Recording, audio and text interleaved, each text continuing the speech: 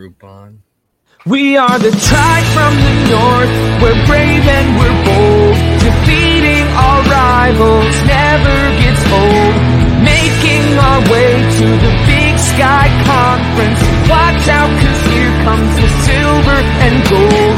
Whoa, whoa. This is Tubbs at the Club for the Vandals of Idaho. Welcome back, Tribe from the North, Brave and Bold, to the unofficial podcast of your Idaho Vandals and the Vandal affiliate on the Big Sky Podcast Network. I'm your host, Chris Hammond, and joining me today we have the best of all time, Alex Boatman, third time in a week. How the heck are you, Alex? Fantastic. I mean, I care about baseball in late September, guys. Like, I'm freaking ecstatic right now, okay? Mariners, well, a game and a half, last wild card spot. The Orioles just beat the Red Sox. I'm so excited. Like, I can't control myself. 21 years. I've been waiting 21 years. Has me knocking on wood. And the professor coming to you live from office hours. Brian Marceau, how are you? Was doing great, Chris, but now I'm confused. I come here every week to learn about West Virginia football, and Alex didn't say anything. So now, like, why am I here? Close loss. Oh, don't talk about it. Don't talk about it. It was a tough loss. Should beat Oklahoma. Oklahoma sucks. Oklahoma does there you suck. go, Brian. You know who doesn't suck? Dallas Hammer running the show from the shadows. In fact, he might have the best team in the NFL on his head right now. How the heck are you, Dallas? I am fantastic. The Rams are peaking in the first 6 weeks of the season, which is always a good sign for the postseason. Yeah. Hopefully, my Seahawks not as not enjoying that as much. But guys, I think this one, let's just get into Around the Bar. If you need any more information, I mean, we just did a whole bye week episode, basically like a bonus episode for you guys. So this one's Did going we to be win like, or lose on the bye week? We won. Yeah. Go yeah. on. Plug to my piece on tubsoftheclub.com. When I was going through the rankings, somehow we moved up from like 11th to 9th in the Big Sky podcast rankings. I go, I guess when you have a bye week and the football in front of you is trash, somehow you move up. So I'd say we won the bye week. Anyone arguments there? Should we start with bye week? Win, L, or draw? I think it's always a good attribute when your team looks best when they don't play. So I feel good heading into week one if we're rising off a bye week. Now it's just keep rising. All right, Around the Bar brought to you by Hughes River Expeditions. Let's talk UC Davis. Hello to all you Aggie sports talk guys out there who I think that we don't do our research, or probably weren't aware that we did our research. Don't think is probably the wrong word. We go to every team's message board before we start one of these episodes. So it's good to see you guys, and we know that you guys have a message you would love to share with our lovely listeners and any Vandals that might be attending the game down in beautiful Davis, California. You will need a vaccine. I believe both shots. Do we have that confirmed? And then, or at least a negative COVID test within 72 hours. I mean, you have the both shots because I know Boise State only requires like one shot. So I don't know if that's like a standard for people that are requiring it, or Boise State's just weird. And I think it's more the latter. This says completed CDC vaccination card in the link that is posted. So I'm assuming both shots. So if you're going to the game, either, make sure you get tested, whether that be at least by Thursday or Thursday or later. And then those turnaround times, I think, can take a day. So be on it. And then if you're vaccinated, you don't have to worry about it. If you're like the rest of us that don't get to go to beautiful California, then we will be watching it from ESPN+. But who is the University of California Davis Aggies? Who wants to take the lead on this? I don't even know where we're going to throw it. I'll throw it to Brian because he unmuted himself first. Davis right now, man. Like, all of us were not that high. We weren't low on Davis in our preview. But the Aggies look pretty dang tough. They have two wins against Big Sky punching bags, San Diego and Dixie State, and I'm going to spend no time talking about those. San Diego is not – San Diego's like beating Central Washington at this point.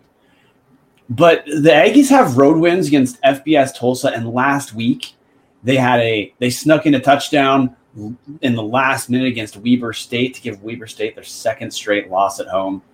So this UC Davis team right now, I know Montana has the most prestigious Big Sky win against UW, but in terms of entire resume, UC Davis has the best resume to me in the four-week Big Sky Conference season right now. They do it on both sides of the ball, which we'll get into.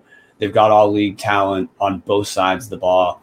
Dan Hawkins, if anyone was curious if that program is going to rebuild after disappointing 2019, I think, Alex, the answer is unequivocally, yeah. Davis is they're okay, at least. Alex, how about that?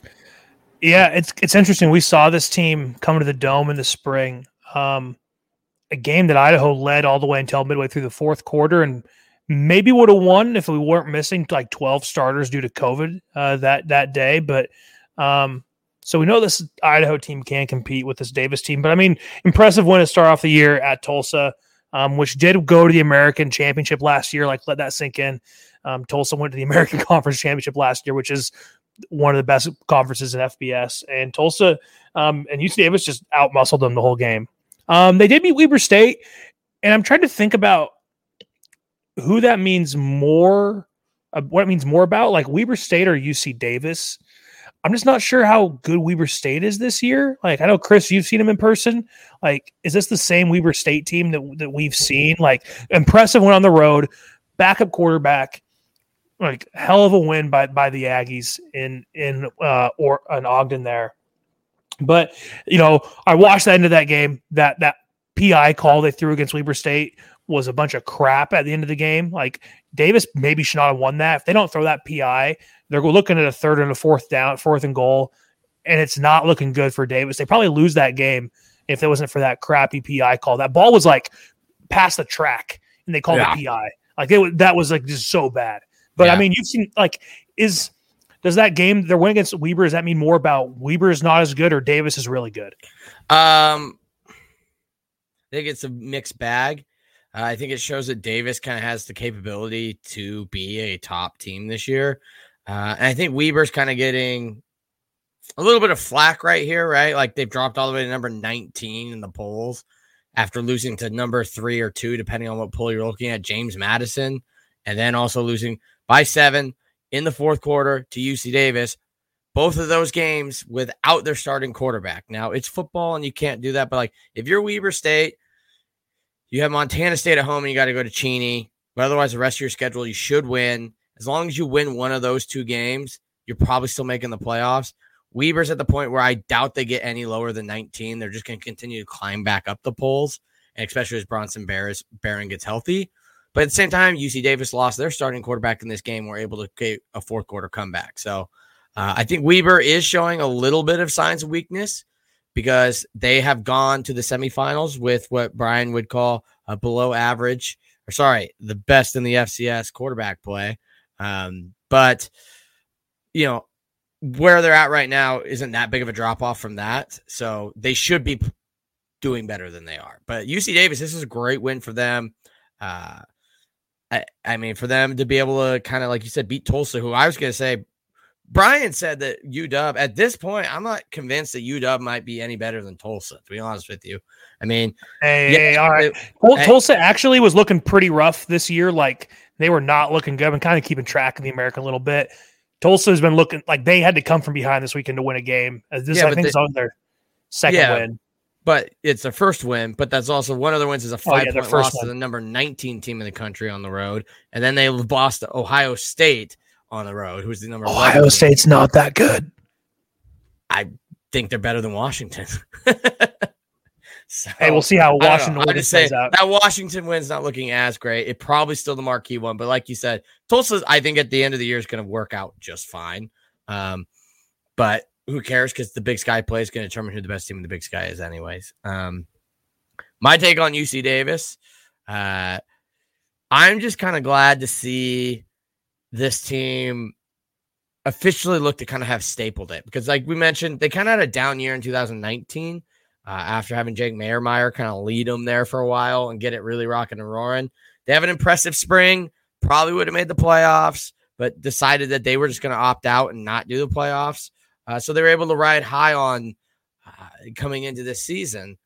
And I've been saying for a while, I thought Dan Hawkins was going to turn that program around. They were my darling. I voted them actually number 1, I think, in the country, or number 2 in the country in 2019. Obviously, it was proven wrong. I thought they're going to come really high off that 2018 season.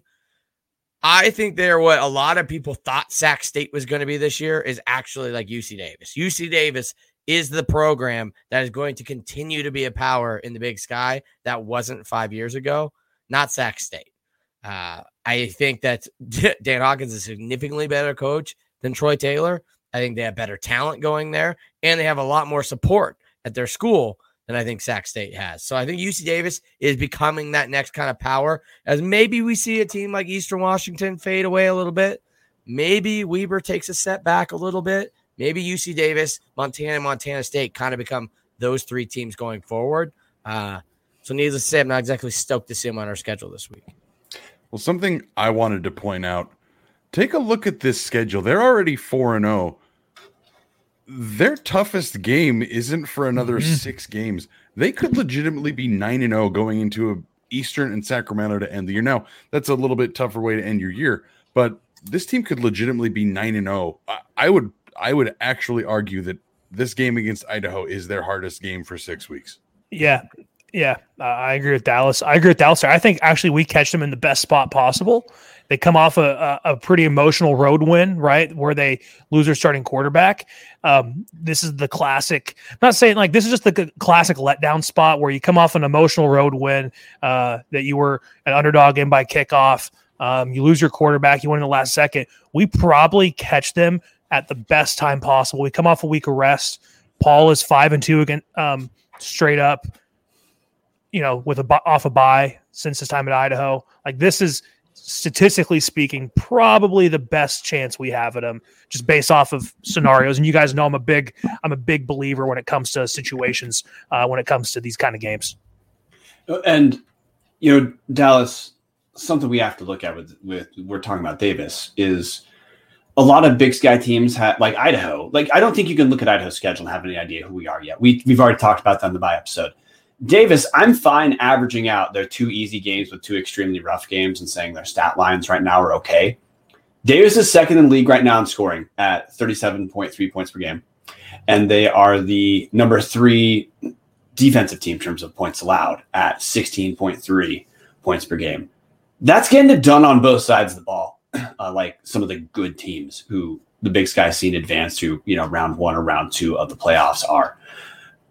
They've also got in addition to the team stuff, they have individual talent that's pretty sound. Hunter Rodriguez at quarterback. We saw him last season. I'm not as high on Hunter Rodriguez as some, but I think he's solid. He's averaging about 214 yards per game passing, but he's also not thrown it nearly as much as Eric Berrier. He looks more solid now than he did in the spring. But he's a guy that a lot of teams like to have. We've talked about Alonzo Gilliam on our show on Big Sky Big Takes 1,000 times. He's probably one of the top 3 running backs in the league, averaging 89 yards per game on the ground. He's also a good pass catcher. They've got weapons, man. This Davis, there's a reason. We talk about maybe they'll start 9-0. They look like they should start 9-0. They've already won 2 games that on paper everyone would have picked them to lose. This team, if Idaho's going to compete against this team, we got to see a good effort on Idaho because UC Davis has looked ready in all of their games this year. That includes, quote unquote letdown games, maybe against like San Diego. Well, they hung 60 on San Diego. Maybe a quote unquote letdown game heading into Weber State where you look ahead, trap game. They walked all over Dixie State. This team is tough, and congrats to them for having a pretty easy schedule moving forward, but. To me, this Davis team, no question. I don't have a problem saying Davis is for real. They're this year's Sacramento State, as in they're not going to fade. They already have 2 great wins. They're looking at building a playoff resume for a bye right now. Yeah, you touched on it. They're pretty well set here. They have Jared Harrell catching the ball. They have McAllen Castles catching the ball. They've got Alonzo Gilliam running the rock, and you might not be as high on him, but Hunter Rodriguez is looking to be an upper half of the league. Would be, I think, even most people would agree with that. Even if he's absolutely solid. Yeah. So, like, I mean, this team's just going to be hard to stop. Alvix kind of hit on it. I mean, we just got really hope coming off that Weber game. They just let down, you know. But I mean, right now, I hadn't looked ahead in their schedule. Dallas might be right. I mean, they might not lose a game at this point. We'll see. Eastern can do a lot to change my mind here this week against Montana. They might go undefeated. Like, they have a legitimate shot. I think everybody else on their schedule is a cakewalk. I know you guys or 10-1, right? Like, Sac State barely beat Idaho State. There's no way they're going into Davis and beating Davis at the end of the year. Yeah, it's a rivalry game. I mean, Causeway Classic. I guess right. Idaho keeps beating Eastern every other year. So throw out the record books when the Aggies and the Hornets get involved, Chris. All right, there's nothing like the Causeway Classic. All right. Hey, I'll take Davis. I'll pin it now. Hold me to that come the end of the year. But God, hopefully we can get in their way. But I mean, right now we touched on it. They're scoring on offense. Their defense is like improving. They've got that linebacker that it's going to kill me that I can't remember his name of right now. Davis should win this game. And as we said, Idaho State, Northern Colorado, like, I got nothing else to say on Davis other than they are ranked, I think, number 6 in the country right now, or 7 or 8 in the Stats Perform poll. They're up there. They will be top 5 by the end of the year. And North Dakota State is up there. South Dakota State is up there. They have to play each other. They'll probably move. There's room for the Eastern and Montana ahead of them right now. One of them's going to lose this week. Like, they have room to keep slipping up these rankings. Who knows, dude? By the end of the year, they could be ranked number 1. Like, it's crazy. Yeah.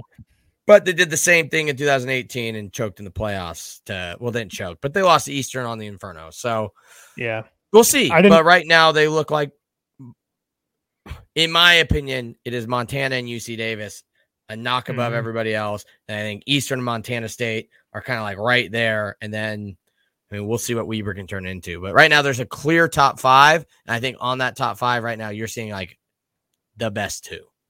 Yeah, I didn't get a chance to vote in Big Sky Power Rankings. I didn't get a chance to watch too much this weekend. I went to DC, so I didn't want to vote because I didn't get to watch too much of the games. But I do agree. I think I would classify UC Davis as ahead of Eastern right now, just based off of what we've seen them do. Like, Eastern had to go to overtime with UNLV. Meanwhile, UC Davis beat Tulsa, which Tulsa is a substantially better team than UNLV.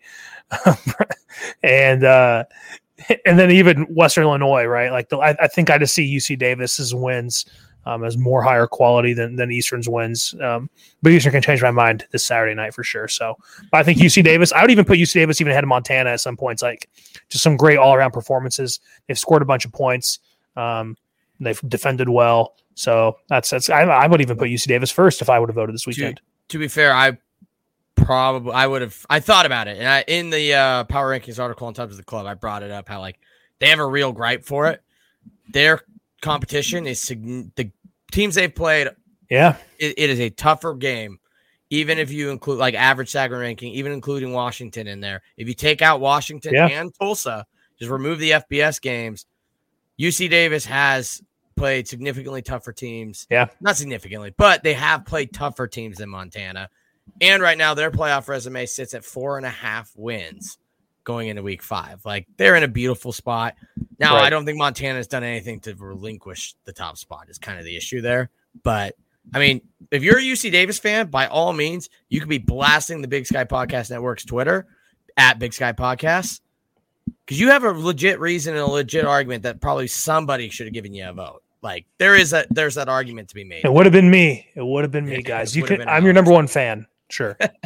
Any closing points on UC Davis before we kind of cover where Idaho's at and then move into kind of breaking down the game? Oh God, please no.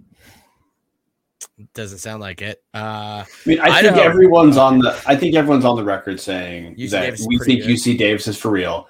And just one point of reference, the only reason I referenced Hunter Rodriguez is really to take down Hot Take Nate, because Hot Take Nate is under the impression he's as good as like Eric Berrier. we can move on.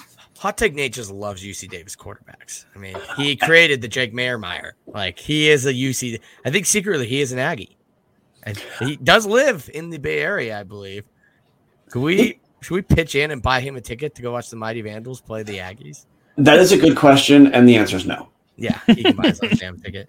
Idaho guys, Paul Petrino in his press conference today, as Paul or Brian would like to say, KG on the old quarterback competition, which I think we all talked about it behind lines. It's kind of funny because that's how Paul is, and it's like, but of all the times he's ever been KG, like this is the actual time to do it. Screw you, UC Davis. Like, your GAs are probably listening. We have one of our highest live counts we've ever had.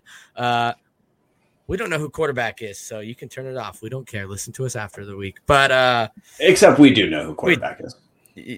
We do. We're just not going to tell them. It's Borish. Yeah, it's been a deep fake by Paul. The way that you set a guy up to be a starting quarterback is you don't let him play at all. Hey, he did work for Eastern.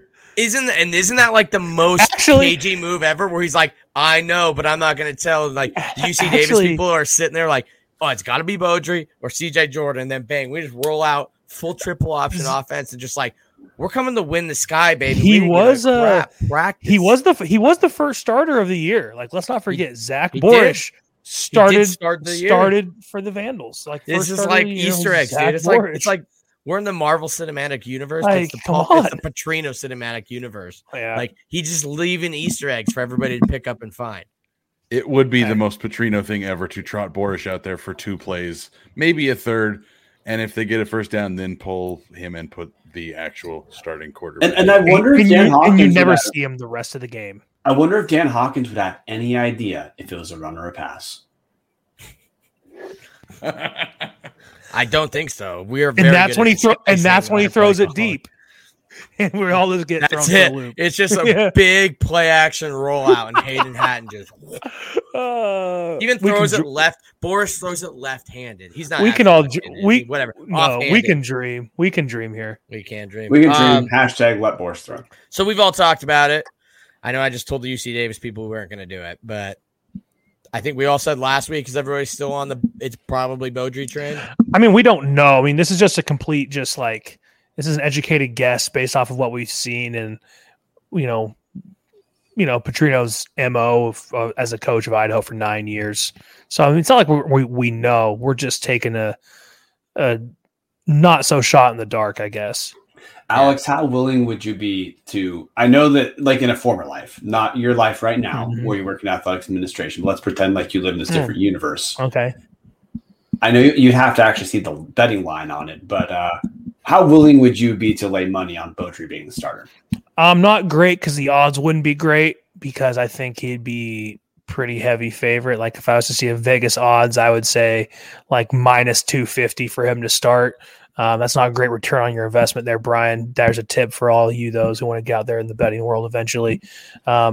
So don't make bad bets. But yeah, I think I would, if I was to see a Vegas line on this, I would say Beaudry would probably be the favorite. So you wouldn't be willing to gamble because it's so obvious who likely is going to be a starter. Gotcha. Loud and clear. Yeah. I kind of want to do, looks like a hashtag AskTATC from the YouTube comment section. Chat said, or have Cheetah will view. I don't know if that's will view's a name or just. I just go with Cheetah. Cheetah? I like it. Cheetah wants to know, is the offensive line the biggest weakness for the Vandals? If we're going to ask our quasi offensive linemen, I wore an eligible number, Chris. You snapped the ball, you're a lineman. I didn't block anyone. I didn't do anything. I wore an eligible number, didn't block. Your comrades to the left of right of you while you had an eligible number on. How do you think? On punt, they were like linebackers. But anyway, line our weakest spot. I think even going into this year, you can make an argument that the line was our weakest spot. And we've been on this podcast for the last year and a half saying, quarterback, O-line, and DB are our 3 biggest weaknesses. I think DB has maybe looked a little better this year, but not that great. I'm in some group messages with some guys who play DB at Idaho, and they're just always frustrated our DB play.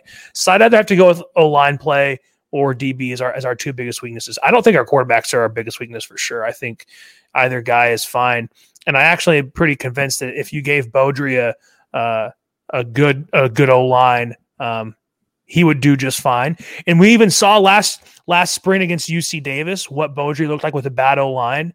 Like, he never had a chance that game. Like, he was running for his life just left and right versus UC Davis. So I don't know if that's something in the past or a kind of a flashback to what is coming ahead on Saturday. So hopefully it's not. But yeah, O-line definitely probably one of our weaker spots on the team. Yeah, and Jack Snyder popped into the YouTube comment section and also brought up how our secondary has been a surprise so far. Do you guys kind of agree with that? I agree. I would have guessed going into the year our offensive line was more shored up than our secondary. And I think we just kind of answered our own question with Jack and Cheetah. I think the offensive line has maybe been part of the issue. The running game has seemed to struggle, and the passing game seems to go into like lulls.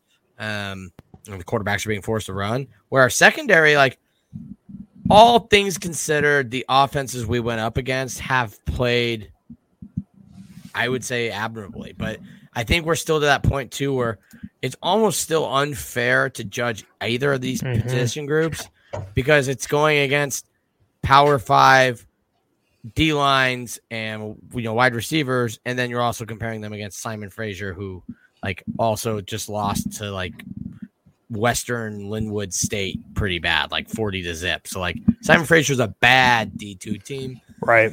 There's nothing we know about the Vandals. This is the start of our season. Welcome to the start of the 2021 football season.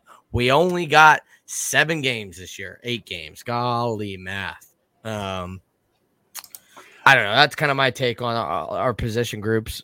I wouldn't say the secondary looks great this year yet. Not cause that doesn't mean they're not going to be fine. It's Chris, is what you said earlier.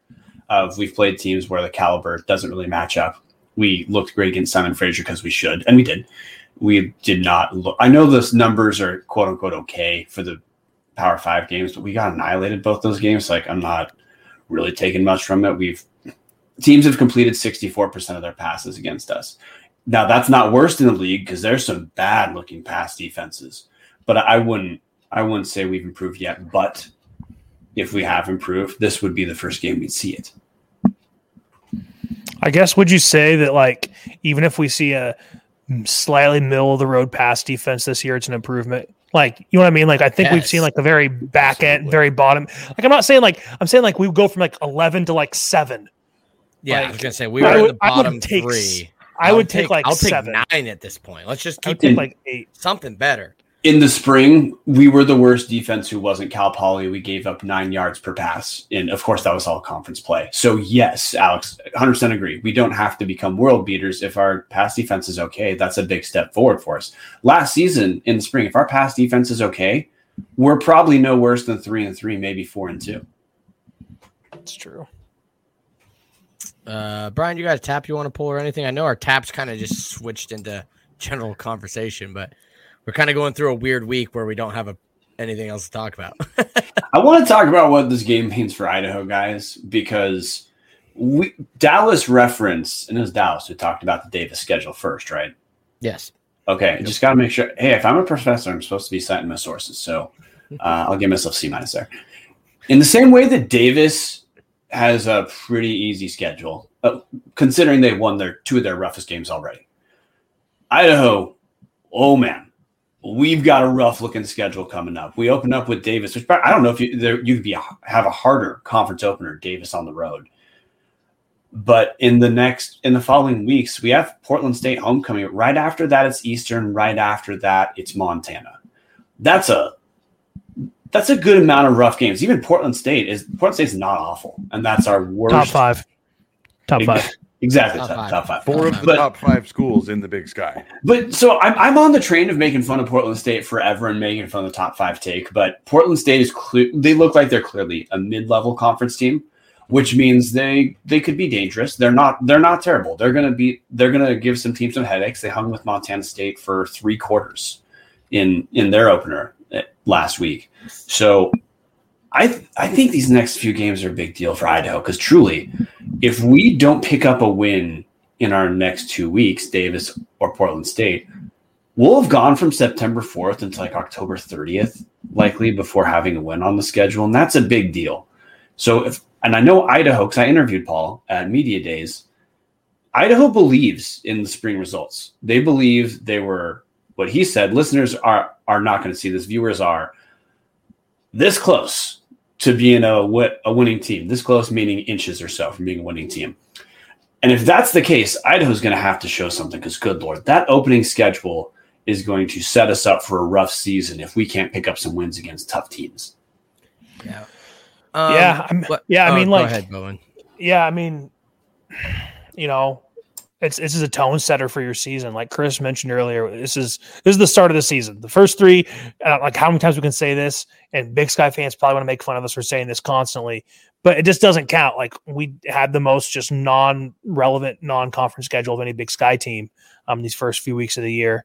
And so, you know, even if we lose this game, like even if we lose, we just have to we got to compete. We got to show signs of life and show that we see some progress, right? Like a tight game, or hey, the offense was doing yards per play, you know, or if Beaudry starts, hey, his completion percentage just stayed at that 65% mark, right? Like just things like that. We got to see something here because if we don't, you know, yeah, I'm scared about Portland State next weekend. I shouldn't be saying that, right? But I mean, you know, I still love Paul's history of homecomings. Like he's lost like 1 or 2 in like 8 years. So, you know, I'll take the history with the Vandals on that one. We just show up for homecoming. But we got to get off on the right foot here because that Montana game is just staring you in the face. That Montana and Eastern games are staring you in the face. Like it's really easy to kind of, even though UC Davis is a top 10 team, it's still really easy to like look at those 2 games coming up on your schedule and go like, oh shit, right? Like those games matter a lot to the Vandals. And we can't let this one just like, not like it's crazy to say overlook, but it is possible to overlook this kind of game with homecoming and then the Montanas and Easterns follow up with that. It's really easy to overlook a game like this where it's going to be 80 degrees at kickoff. Yeah, let me go on an optimistic rant. Let's kind of move into what has to go right for Idaho, right? We touched on this beginning of the season sucked, but there's a couple comments I saw from Cheetah and Jack again. Great comments today, guys. That made me just want to rehash some things here. We started pretty freaking tough in the fact that like we won't be at home. It'll be over a month. We were at home on September 4th. We don't return home again until October 9th. That's a pretty long stretch. I mean, I know we had a bye week. So going to UC Davis feels tough. I touched on it last week, but I know this will probably get more views than our bye week episode. This start to the season is very eerily similar to the 2016 season. Now, does that mean that it's going to happen? Of course not. But we beat Montana State, a team that was below us at the time. We got smoked by unranked Washington State, who's looking like Oregon State this year. That was a weird game. We got smoked by ranked Washington, who looks like Indiana this year, right? By more points than we lost to by these two this week or year. Jack said it. This UC Davis game kind of feels like that UNLV game because they came off that Washington State game, went to overtime in Vegas, pulled it out on Matt Linehan diving into the end zone in overtime. Like this game is going to have to be that if this season is coming around. Because here's what you guys said. Yeah, we have a very tough stretch of the schedule, but man, you hit this UC Davis game, get a top 10 win, which to be fair, we have done in the past couple of years, surprising a ranked team, but not on the road. That's going to be the big thing here. You look after that, I mentioned we haven't been at home for a while.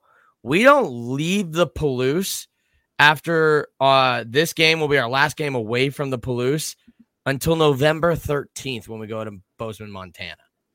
Every rest of this game, we will be sleeping in our own beds. They commute to Eastern day of. I know that kickoff is actually wrong that I'm getting. I saw it got moved up to 11 o'clock today. So, but either way, yeah, I know. Stupid. Like I complain about noon kickoffs and they give us a freaking 11 a.m. kickoff.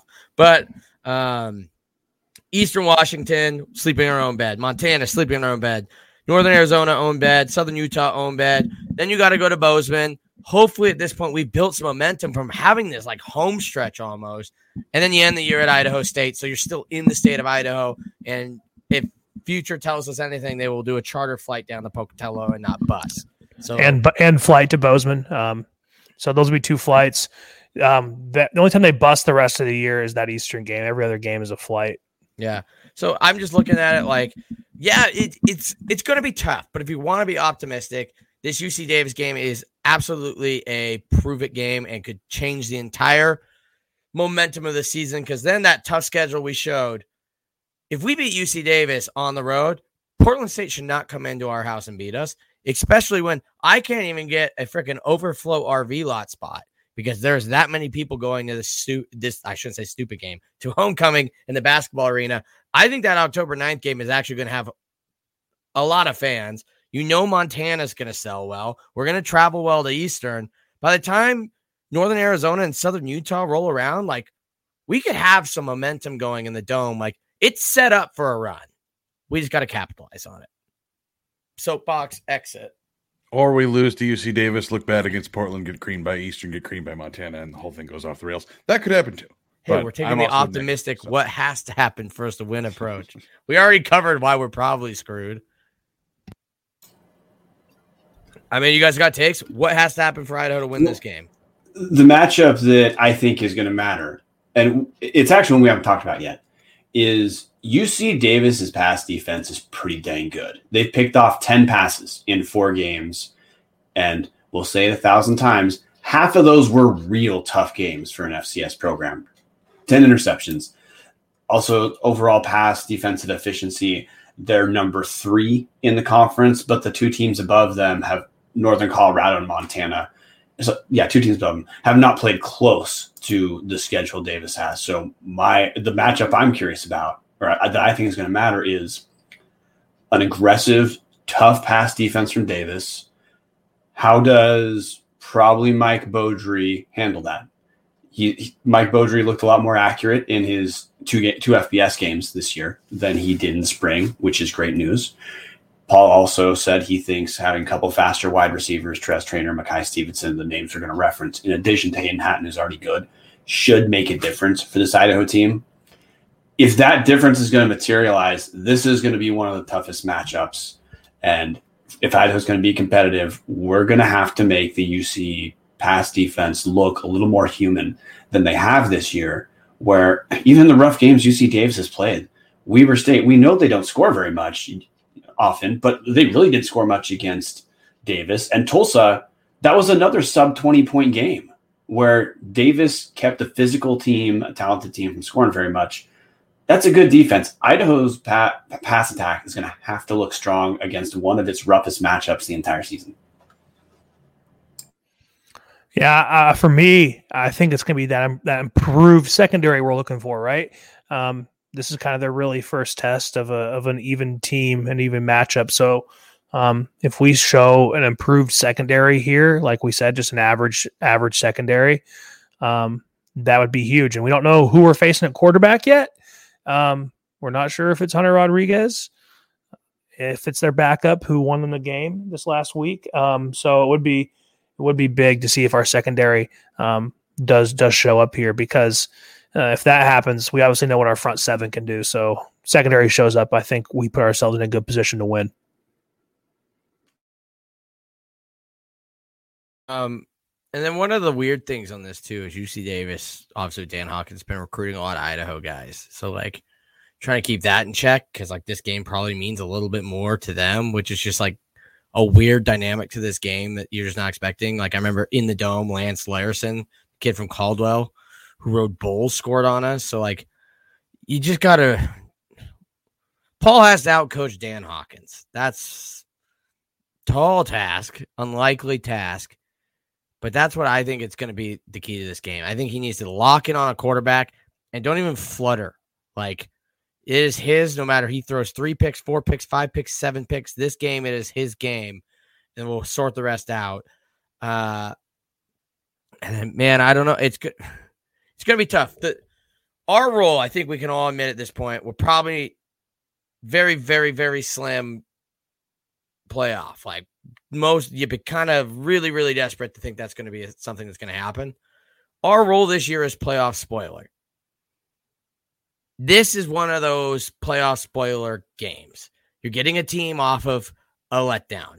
What's going to have to go right for Idaho to win is UC Davis is still celebrating Weber State, looking past Idaho, and we just play the absolute perfect game. Beaudry hits. We limit turnovers. Our secondary plays decent. We're able to stop guys like Alonzo Gilliam and Jared Harrell, at least contain them, and that defensive front seven gets after a possible backup quarterback, and we get a playoff spoiler win. Then we're going to have to be on this show next week. Praise be, we can do this and talk everybody back down and be like, look, this is our role this year. We're going to win a couple games we shouldn't, and we're going to lose a couple games we shouldn't, and that's probably what this Idaho team is this year. Let's see if the UC Davis is the one we get, because otherwise maybe it's Montana, maybe it's Montana State, maybe it's Eastern. I think we can probably get one of those 4 teams this year. Maybe it's UC Davis, right? So you just got to hope for this letdown. That's it. Letdown, and Petrino has got to coach his freaking tail off. He's got a 2016 Potato Bowl this. That's my take. Not that the spring season means that the game is going to go the exact way that the spring game did, but I have to agree with Boatman here. It's the passing defense for Idaho has to look better. The secondary has to make some sort of noticeable progression from what we saw in the spring. I pulled up the stat line from the spring game. Rodriguez has had 6 incompletions, looked all world. Now he obviously has proven that he is probably a top half Big Sky quarterback, but this game they came in, this was his first true start. He replaced Jake Mayermeyer. Again, none of us know how to say that, so Mayermeyer works for me. And he was a complete unknown.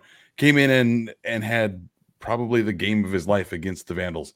Beaudry threw a couple picks, wasn't the prettiest game. Yes, we do need to have some improvement in the offense to be able to hang with UC Davis, but at this point, but it all comes back to that secondary. I couldn't agree more with your take, Boatman. The secondary has to limit it, and even if it's not Rodriguez, if it's either of their backup quarterbacks, they have to have some sort of noticeable improvement from the last time we played. Otherwise, it's going to be the same story. They're going to throw too much. We're not going to be able to keep up. Any closing takes before we move into score predictions? No. All right. I guess we will. Let's see. We'll throw. Let me just scroll down to our predictions here. All right. So it is going to go me, Boatman, Dallas, Brian. So I will start it off here. I don't think UC Davis is ready for the letdown. I think they haven't been good enough coming off 2019 and quitting on 2020 to, I think, have the letdown.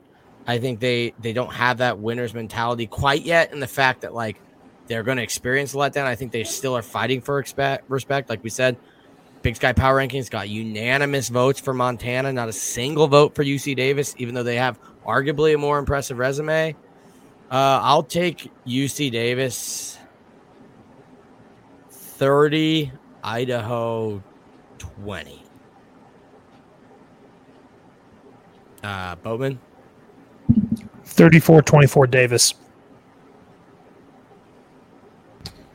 Oh, boy. I'm going to go 27-14 Davis. Wow. It's going to be unanimous, 38-17 Davis. All right, that is Around the Bar, brought to you by Hughes River Expeditions. If you are looking for a great all-inclusive week-long vacation, don't look past your backyard. Venture into the largest protected wilderness in the continental United States, located right here in the great state of Idaho. Join a multi-day trip down the Middle Fork of the Salmon, the main Salmon River of no return, the Salmon River Canyons, or the Selway. You can even check out special trips like the one to see the Perseid meteor shower. Patreon.com/Tubs at the Club. Where's that take us? Camp on pristine beaches, run amazing whitewater, hike scenic trails, spot wildlife, soak in beautiful natural hot springs, take in river history all along the river's edge, and fish some of the most remote stretches of river in the country. You bring your clothes on the HRE, handle the rest. Hughes River Expeditions is vandal owned and operated. since 1976. We're ready to take you on the vacation of a lifetime. What are you waiting for? Find out what it's like to grab a paddle, catch dinner, and ride the bowl all throughout the Gem State. Call them now at 800-262-1882. Or check them out at HughesRiver.com. All right, around the sky. We kind of touched on it there. We all went 5-1 last week, except the professor went 6-0, adding to his lead 1 or 2 games a week at this point. I am 31-9. Boatman and Dallas are 33-7, and Brian is 36-4. So he has a 3-game lead over the wild card there. Let's start it off. Northern Colorado is going to storm Bozeman, according to Greeley Twitter. No, they're not. They might storm Bozeman, but it's going to be like a very light drizzle. I'll take the Bobcats. But I think Northern Colorado is competitive, maybe to like halftime, and then Montana State kind of staples it to them at the end. I mean, Bobcats. They'll be competitive because the game will start 0-0, but I gotta go with both of you guys. Fair point. Bobcats. I'm not that sold on Montana State, by the way. Like, I'm not like that 100% sold on Montana State. Bro, they're number 5 in my power rankings and in my freaking top 25 poll. I still have them at like 16. I'm with you. Like, they have actually played a extremely easy out-of-conference schedule other than Wyoming. Like, we still don't have any of the answers to the Matt McKay question or if Vigen's actually a successful coach. Obviously, we still think they're upper echelon Big Sky, but, like, competing for the Big Sky title this year, I'm not ready to put them in that top 4 category. I'm going to put them like a third tier, like a ooh. Davis, Montana, and like an Eastern and Weber, and then Montana State. That's probably fair. I'd probably put those 3 together as pretty similar, but Dallas. Oh, you already picked it, so Brian. I can't believe we're overlooking this. Montana State has a win over a top 5 program. They beat Portland State last week in Portland. Come on. But, realistically, Montana State's going to win this. And what I'm going to say this is more about is Northern Colorado on a schedule that is not that rough so far. Like, they just barely beat Northern Arizona. They beat Houston Baptist. They lost to Lamar. Those 3 games are not particularly rough. Northern Colorado has the worst offense in terms of like total offense yards per game in the league right now at 284. And Montana State's going to have better defense than Northern Arizona did. So, no, Montana State wins this. But the good news is it rekindles one of the greatest protected rivalries that we lost in conference realignment. Montana State and Northern Colorado back at it again. I just thought of something watching people pick. We should start doing a poll on the Twitter after the episode and then like see how the fans of the episode do picking. On the Twitter. Yeah, on the Twitter. So check that out this week. I will make sure we do it this week. If we only get like 10 votes, it probably won't return next week. Idaho State at the Lumberjacks.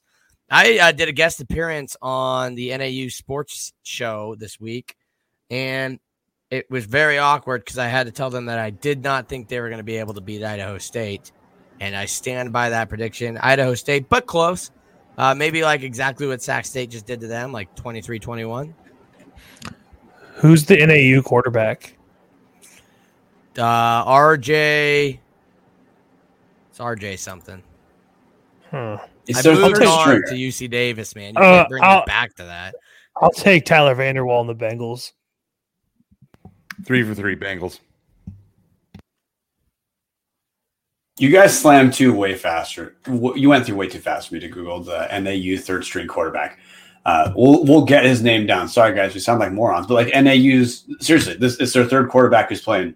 Woodty is out with injury, and Widener isn't playing anymore because he's not very good. So I'm going to go Idaho State. I thought Idaho State looked a little frisky against Sac State. Probably would have won that game if Vanderwall hadn't gone down in the first half. So fingers crossed that Tyler Vanderwall's playing. Idaho State wins. And Sagard needs to give up on NAU love for that Arizona win. Good God. NAU's like Sagard ranking is mid Big Sky. They're not close to that. All right. I post this real quick to the NAU people when I was on their show. How much do you think NAU would trade that Arizona win for a win versus their win last week against who is it? Northern Colorado, and then a win against South Dakota. Like, I bet you they'd give a couple coaches some NIL deals. We talking that 2 win against Arizona. 2 for 2 wins or for 1? for 2 FCS wins over the Power 5 I don't know. state win. I don't know, man. The Power 5 in-state thing's pretty big, like especially when the other two teams in that state are Pac-12 teams. It would matter if they were like a decent profile FBS program or one of those teams was an FBS program. The fact that they're in the Pac-12, I do not care. A recruit that is getting looked at by Arizona, this win changed zero about them coming to Northern Arizona. I guess it's more just like it's like a status thing. I don't know. It'd be like a big brother kind of thing. I mean, that like if you're like an in-stater, like a true in-stater Arizonan, like you don't give a shit about South Dakota. You know your team sucks anyway, so might as well just take a win versus your in-state team that you should never beat versus a team like South Dakota. That's just my take on it, I guess. Yeah. I mean, so you have no faith in starting quarterback RJ Martinez for Northern Arizona? Nice, Brian. This might be a hot take, but I would give up every other game in a year if it meant Idaho played Boise State and beat them. But that's FBS. Yes. That's what I'm saying. Yes. Now, would you do that if we beat the Cougs? I would take a win over the Cougs. I would go like 0-10 and beat the Cougs because of the embarrassment it brings to them is just I feast off of every day that Nick Rolovich looks like an idiot. So that program, like he might get fired. He might get fired tomorrow. We need to root for him to stay, guys. We have them next year. Quit the Rolovich fire talk until after the Idaho game next year. We're the biggest Rolovich fans on the planet, everybody. Actually, got to throw this out, too. Friend of the show, Colton Clark, who's a beat reporter for WSU for the Spokesman Review. Tough scene. He told me that Rolovich, I feel sorry for Rolovich right now because Rolovich interpersonally is very nice. He is a much better person to work with than Mike Leach. It seems like it. Yeah, it just seemed. I mean, I don't know if you guys remember early pandemic, Rolovich was buying a ton of food from local restaurants, just giving it away. But the team's not doing great. He's handled the shot thing as dumb as he possibly could in terms of not even giving himself a camp that can align with because he just won't say anything. But would I give up 10 wins for WSU win? God, no. I want to have fun at our games. I don't want to get killed 10 wins. I didn't say 10 wins. Like I'm talking about like 7-4. I would give up 7-4. Going 0-10. Yeah, but we're not going to win all 10 games like just on principle alone. NAU is an Idaho win away or an Idaho loss away from going 1-10 this year and getting to celebrate Arizona. They're bad. They might beat us. I want to beat WSU, but I still want to pretend we have shots at the playoffs for like the first 3 weeks of the season. Yeah. Their season's done. They're done. But they got Arizona. Anyways, on to Weber State at Cal Poly. Oh, boy. Talk about another team that's done. Do you think they'll just quit this year and just like make a staple now that just like until COVID is completely wiped off of the planet, you're allowed to quit the season at any point? Because Weber State's going to take a lot of frustration out on Cal Poly. Like, they might put up 60 points in this game, and Weber does not put up 60 points. Yeah, give me the Wildcats down in San Luis Obispo. Beautiful setting, by the way. Like, highly recommend to anyone to ever go. San Luis Obispo. Cal Poly, beautiful campus. Beautiful place to watch Weber State kick the shit out of Cal Poly this weekend. New schedule next year. Maybe we do get to go to Cal Poly. Is it not out? Is it? Do we not know what it Southern is? Utah's leaving, so they're redoing the whole schedule this offseason. Oh, that's right. It's because we lose Montana as a protected rival. Yep. Still don't want to talk about it. I hate the Big Sky, man. Hate him. I mean, it's obviously Weber. Cal Poly is butt cheeks. But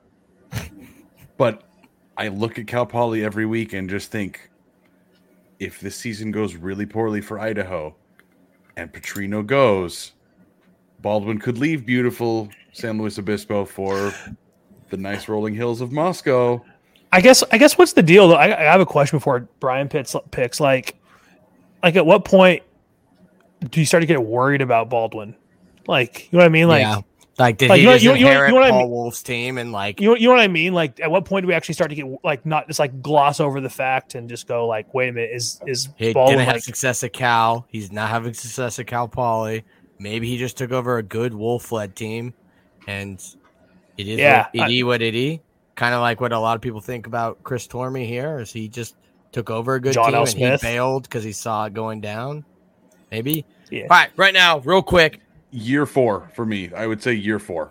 if With this, how bad if Cal this Poly is, including year the COVID year, or are you considering this his first? 4. I would consider this year 2. So Okay. 3rd year, not COVID. 4th year, counting COVID. Let's say right now, Paul Petrino fired, not our coach at the end of the year.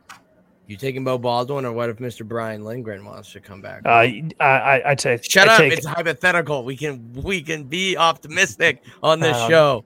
Brian Lindgren wants to come home, man. I mean, honestly, like that, like I don't think. but not just like- going to SC. Here's the thing, like I guess real quick, not even if like Paul ever gets fired, just like in the future, if Brian Lindgren doesn't see vertical movement in his career, like why wouldn't he take like a slight pay decrease to go be the head coach of his alma mater? Like generally guys want to go be a head coach. That's why they get into this whole thing. If they want to go be a head coach, that's not a bad spot. You know, the lay of the land.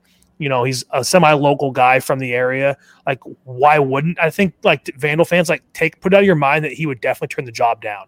Like that's still like a possibility. Even like if it's like 3 years from now and he's still the OC to Oregon State, not going anywhere. Like that's just like guys take pay decreases to be head coaches. Petrino did it when it happens. Like, you know, so even I'm not saying like Petrino's ever going to be gone, but like even it's like 3-4 years from now, you know, and Paul moves on to something else, like and Lindgren's still out there as the OC at Oregon State. Yeah, that is like a definite possibility. So like keep that in your mind as a possibility. He's at the top of my list. So is Joel Thomas. And there you go, Martin. Yeah, Martin, I see you out there. Joel Thomas and Curtis Johnson, another name I'd love to see. Because I mean, let's be honest, Bobby Houck probably took a pay cut to leave San Diego State as well, like to go back to Montana. So I mean, it happens. I get San Diego State's not Oregon State, and it's probably making a little bit less money than the Beavs pay. But anyways, we spent a lot of time on Weber State, Cal Poly for absolutely no reason. And we've just been filibustering and not letting Brian give his pick. Oh yeah. Well, first off, answer the coach question. I want Bo Baldwin as damaged goods. I absolutely believe in him. Eastern was fine. Like, yeah, he didn't rebuild Eastern, but he built them to a very good. He won a national championship, and he honestly had a couple teams that looked like they could have repeated. So, yeah, I'm all in on Bo Baldwin damaged goods. Real quick on Cal Poly. I don't know why you guys are down on them. They're only giving up 511 yards per game. For a second, I thought it was actually going to be like a really sneaky take, like we totally missed something. It was a classic Brian over the head with a club. Like we all think that Cal Poly's terrible offensively too, right? Yes. They're not the worst offensive scoring team in the Big Sky right now. We just talked about them for a while. NAU is averaging fewer points per game than Cal Poly. So, no, Weber State gets back on track, no question. Cal Poly's a tune-up game. But, the real interest is how much can Bo Baldwin become damaged enough goods to be an Idaho candidate? That's what I'm curious about. Next up, Portland, top 5. Portland. I think we just concluded they're no longer top 5. They are top 6. Portland State at Southern Utah. I mean, I feel like Portland State's the kind of team that could go into freaking Cedar City and absolutely lay an egg. But like right now, I have no reason not to pick them to win. So I'll take them like in a weird like 9-6 game. This is a classic Portland State looked good last week. Portland State sucks this week game. Thunderbirds. Wow. I'm going to have to go with Barney Ball. I don't feel good about it. I don't feel good about this game, but Barney Ball.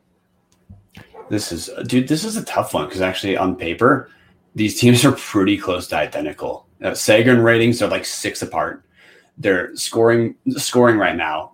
Like Portland State's averaging like 22.3. Southern Utah's averaging 22.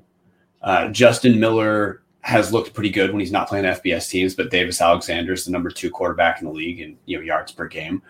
So, man, do I hate Portland State. I really, on principle, want to pick against Portland State, but until Southern Utah turns more games into wins, they just gave up, 60 to Eastern.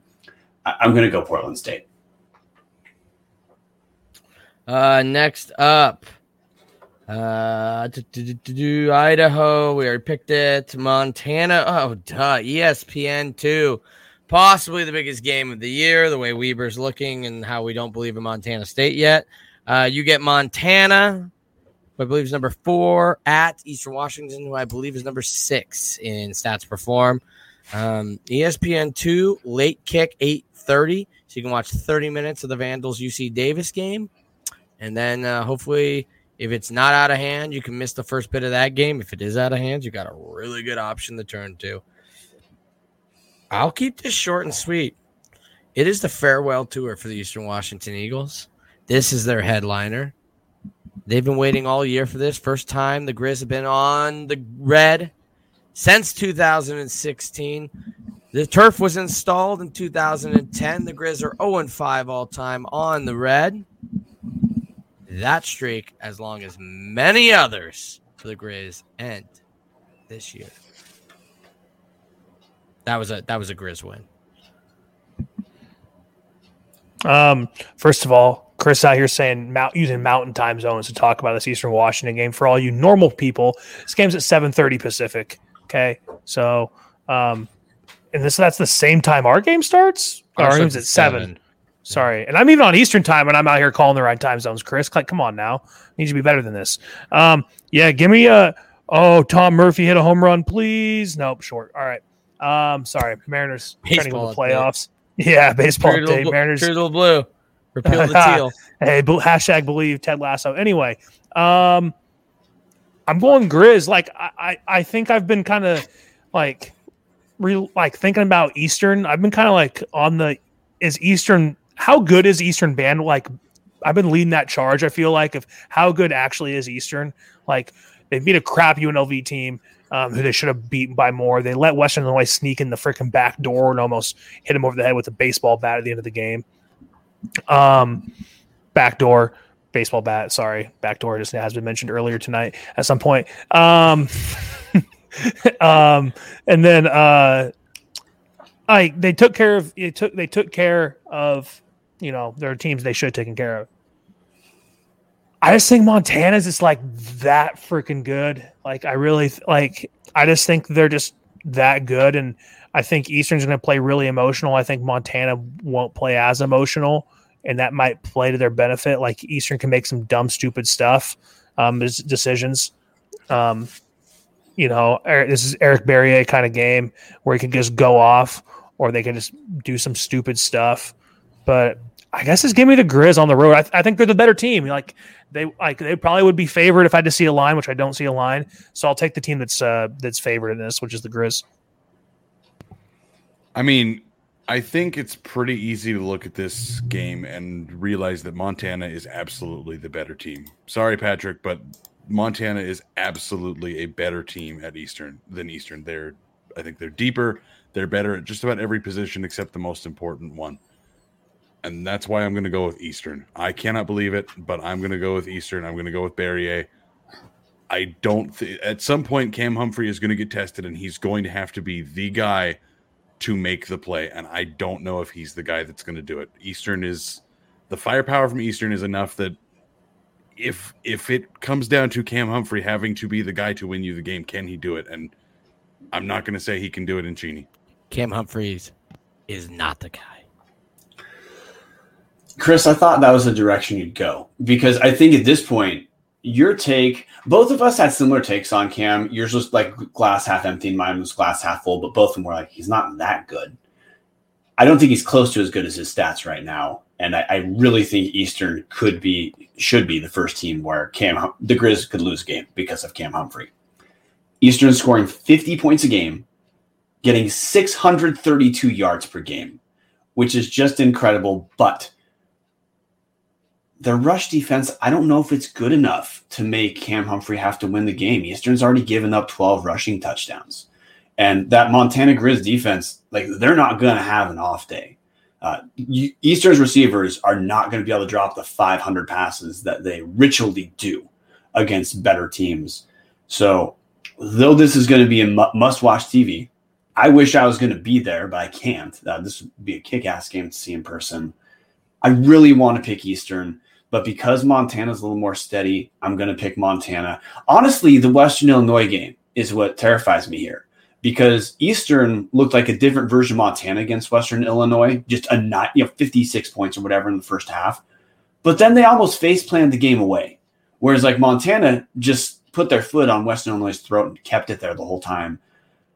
that's really the barometer I'm looking at. So I don't want to pick Montana here. I love Eric Barrier. I would kill for a coach like Aaron Best at our school right now, but Montana's going to win this. Yeah, look, to defend my point, I do think Cam Humphreys not the guy. I think you're seeing both Eric Barrier and Cam Humphreys benefit from a rather easy schedule other than, Washington. But Aaron Best said it himself. They don't do well against physical teams.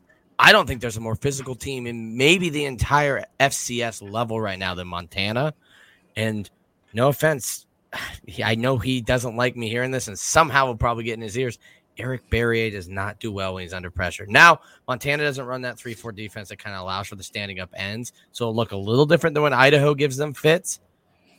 But I'm sorry, Cam Humphreys, I don't care if he's going to be not the guy in this one. I just think that offensive line, though improved at Eastern, is not improved enough to give Barrier the capabilities to put up the numbers that we've been seeing him put up against really, really bad teams. And by no doubt is he still probably the best quarterback in the FCS, but he is not going to have an all show out kind of game. It's going to be like the game against Idaho where like 250 yards and 2 touchdowns is good because he is scrambling and running around the whole time.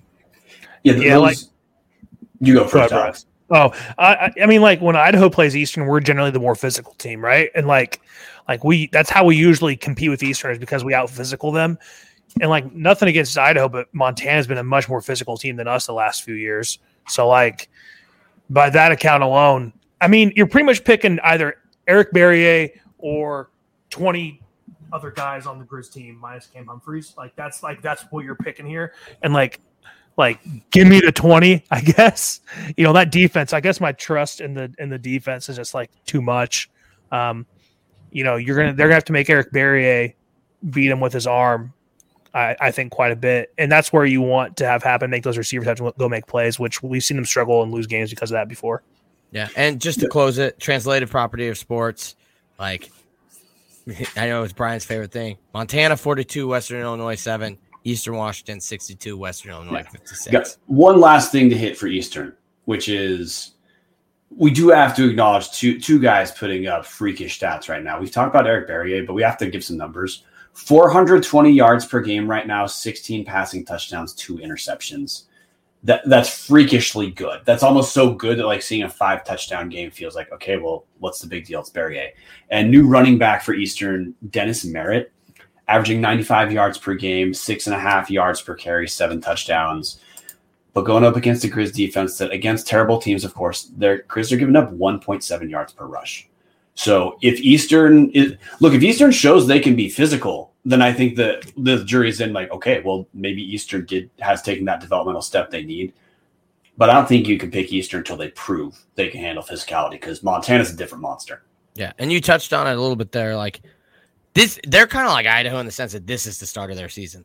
Those stats for Eastern are against 172nd, 197th, and 144th Sagarin-ranked teams and a D2 team who doesn't even get ranked. So, like, we don't really know how good they're actually going to be yet. This is kind of their first test.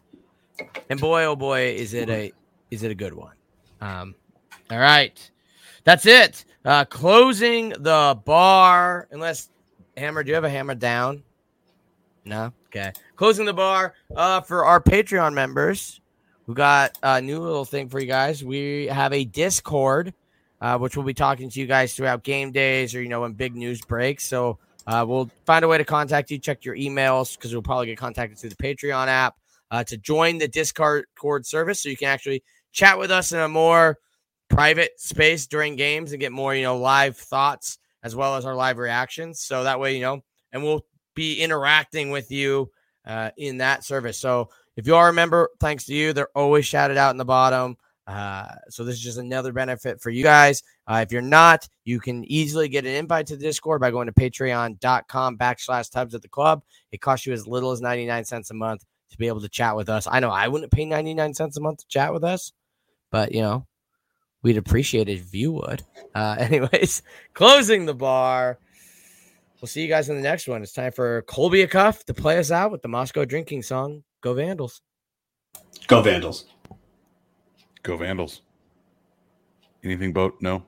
No Go Vandals from both. So No, go Mountaineers, of course. Who else are you talking sorry, that's it. Go Mountaineers. Country Glory, Man United. So raise your glass and have a drink with me. Here's to the Vandals in the crowd. All just out there living the dream. Brought up one and only Moscow drinking